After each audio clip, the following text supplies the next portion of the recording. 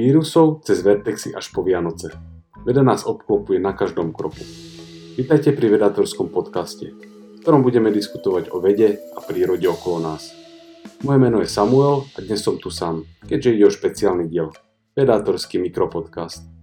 Dnešnou témou je, kde sa vzali Vianoce. Vianoce sú jedným z najobľúbenejších sviatkov. Pre niekoho ide o duchovnú záležitosť, pre niekoho viac o rodinný sviatok pokoja. Dokonalým príkladom toho, že Vianoce nemusia byť o náboženstve, je Japonsko, kde ľudia zdomia stromčeky, a to aj napriek tomu, že len 2% populácie tvoria kresťania. Časť ľudí sa sťažuje, že náboženský charakter Vianoc sa postupne vytráca. A majú pravdu. Treba si však pripomenúť, že ten tam nebol vždy. Respektíve bol, len nešlo o kresťanstvo. Na Vedátorovi sme mali články o rôznych sviatkoch, Veľkej noci, Dušičkách či Svätej Lucii. Prvé ponaučenie z nich bolo také, že ide o mix rôznych náboženských, pohanských a sekulárnych tradícií. Druhé ponaučenie bolo také, že významné sviatky sú úzko previazané s začiatkom a koncom úrodnej časti roka. A keďže sa Vianoce slávia pár dní po zimnom slnovrate, asi nikoho neprekvapí, že aj tento sviatok nadviazal na staré tradície, ktoré sa točili okolo astronomicky významných dátumov. Teória, prečo sa Vianoce vo väčšine sveta oslavujú buď 24. alebo 25. decembra sú 3. Podľa kresťanskej náuky má ísť o dátum narodenia Ježiša. Ten je však neznámy. Začiatkom prvého tisícročia boli kresťania v Ríme menšina. Prevažne sa uznávali pohanské či politeistické vierovyznania. Podľa prvej teórie vybrali skorí kresťania dátum 25. decembra kvôli slnovratu, od ktorého začína pribúdať slnko, čo pre nich predstavovalo príchod Spasiteľa. Podľa druhej teórie bol dátum vybratý ako 9 mesiacov po Veľkej noci. Slnovrat totiž nasleduje 9 mesiacov po rovnodennosti, blízko ktorej sa slávi Veľká noc. Podľa tretej teórie sa snažili kresťania niečím prekryť význam vtedy obľúbených sviatkov, napríklad oslav kultu staroperského boha slnka Mitra, ktorý pripadal na tento dátum z očividných dôvodov. Druhým možným sviatkom boli rímske Saturnálie, ktoré sa slávili práve v tomto období. Samozrejme, v okolí slnovratu slávili aj pohania. K tomu sa za chvíľku vrátime. Najprv sa však pozrieme na pôvod obľúbených tradícií. Ide o pestrú zmes rôznych kultúr. Robenie Betlehemov, anglicky nativity, spopularizoval v 10. storočí František z Assisi. Zvyk sa rýchlo rozšíril do celej Európy. Dekorovanie listami, brečtanom, imelom a farby ako červená, zelená a zlatá predstavovali kresťanské symboly krvi Ježiša, večného života a darov, ktoré mu podľa Biblie priniesli traja králi.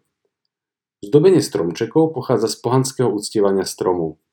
Podľa bibliografie zo 7. storočia svätý Bonifác povedal, že namiesto dubov by sa mala uctievať jedlička, keďže mierí špicom do neba a jej tvar pripomína Svätú Trojicu. Pojem vianočný stromček sa však objavil až v 19. storočí. Ako dekorácie sa prekvapivo často používajú pušné rastliny, ako napríklad mexická poinsettia či vianočný kaktus Schlumbergera. Dekorovanie imelom pochádza zo staroeurópskych mýtov a folklóru, napríklad legende o Baldurovi. Na rastline sa nachádzajú biele bobulky a vždy, keď sa po ňom niekto poboská, na znak podnosti sa jedna z nich odtrhne. Rôzne svetielka a sviečky sú dnes symbolom Ježiša, podľa kresťanov svetla sveta. Historicky však oheň vždy patril aj k oslavám rovnodennosti. Vianočné piesne a koledy sú kombináciou kostolných spevov a ľudových piesní. Na popularite začali nabrať až v 19. storočí, kedy si ľudia začali uvedomovať ich spoločenský význam. Asi dve najznámejšie vianočné piesne sú Tichá noc, ktorú v roku 1818 napísali Mohr a Gruber pre rakúsky kostol svätého Mikuláša v Obendorfe, a Jingle Bells, ktorú zložil James Lord Pierpont pôvodne pod názvom One Horse Open Sleigh. Kuriozitou je, že pieseň bola pôvodne napísaná vďaky zdaniu. Za spomenutie stojí aj báseň Návšteva svätého Mikuláša, známa ako Bola noc pred Vianocami, podľa svojho prvého riadku. Napísal ju Clement Clarke Moore a vytvoril v nej obraz Santa Clausa, ktorý poznáme dodnes. Starý, vysmiatý a bradatý detko s pupkom ako svet. Mimochodom, veľa ľudí nad Santom ohrňa nos, lebo však k nám chodí Ježiško. Asi zabudli, že ani nie pred 3 týždňami ich navštívil Mikuláš, teda San Nikolaus, teda Santa Claus. akurát predtým, ako kvôli jednej básni zmenil svoj výzor. Výsledkom literárnej fikcie je aj sob Rudolf. Pôvodná idea je asi z Odinovho lovu, no súčasnú podobu mu dala báseň od Roberta L. Maya. Jeho cieľom bolo nalákať ľudí do istého obchodu. Neviem, či sa vie niektorý marketer pochváliť obdobným výsledkom. Poďme sa pozrieť na Vianočný stôl. Jeho obsah sa mení od regiónu k regiónu. Na britských ostrovoch nájdete mäsové koláče či vianočný puding. No nepredstavujte si pod tým puding, na aký ste zvyknutí. Ide skoro zmes hrozienok, škorice, klinčekov a niečoho, čo to drží pokope. Na Sicílii sa môžete tešiť na 12 druhov rýb, na Malte zas na čokoládovo-orieškový nápoj. V mnohých krajinách pečú niečo medzi sladkým chlebom a koláčom. Vo Francúzsku bûche de Noël, v Taliansku panettone. Všetko sa to obsiahnuť nedá, nielenže každá krajina, ale snáď každá rodina má trochu iný vianočný jedálniček.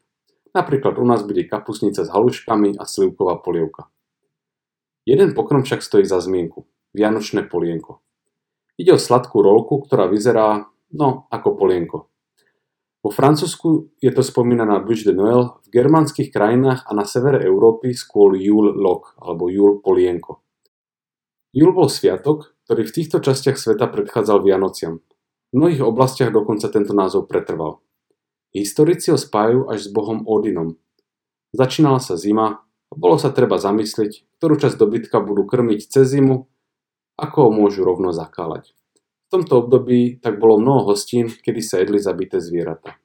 Zvyk bolo najprv doniesť čo najviac polien a z nich založiť oheň, ktorý kým trval, tak sa hodovalo. Dym z ohňa zároveň vyháňal zlých duchov a jeho popol slúžil na ochranu a liečbu. Keď sa však ľudia začali presúvať do domčekov s pieckami, na spaľovanie obrovských kusov dreva už nebolo miesto.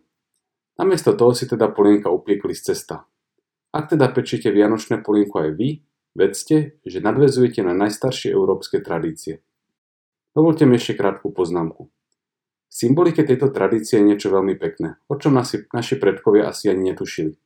Slnovrat, teda vítanie slnka, slávili vatrami, teda ohňom z dreva.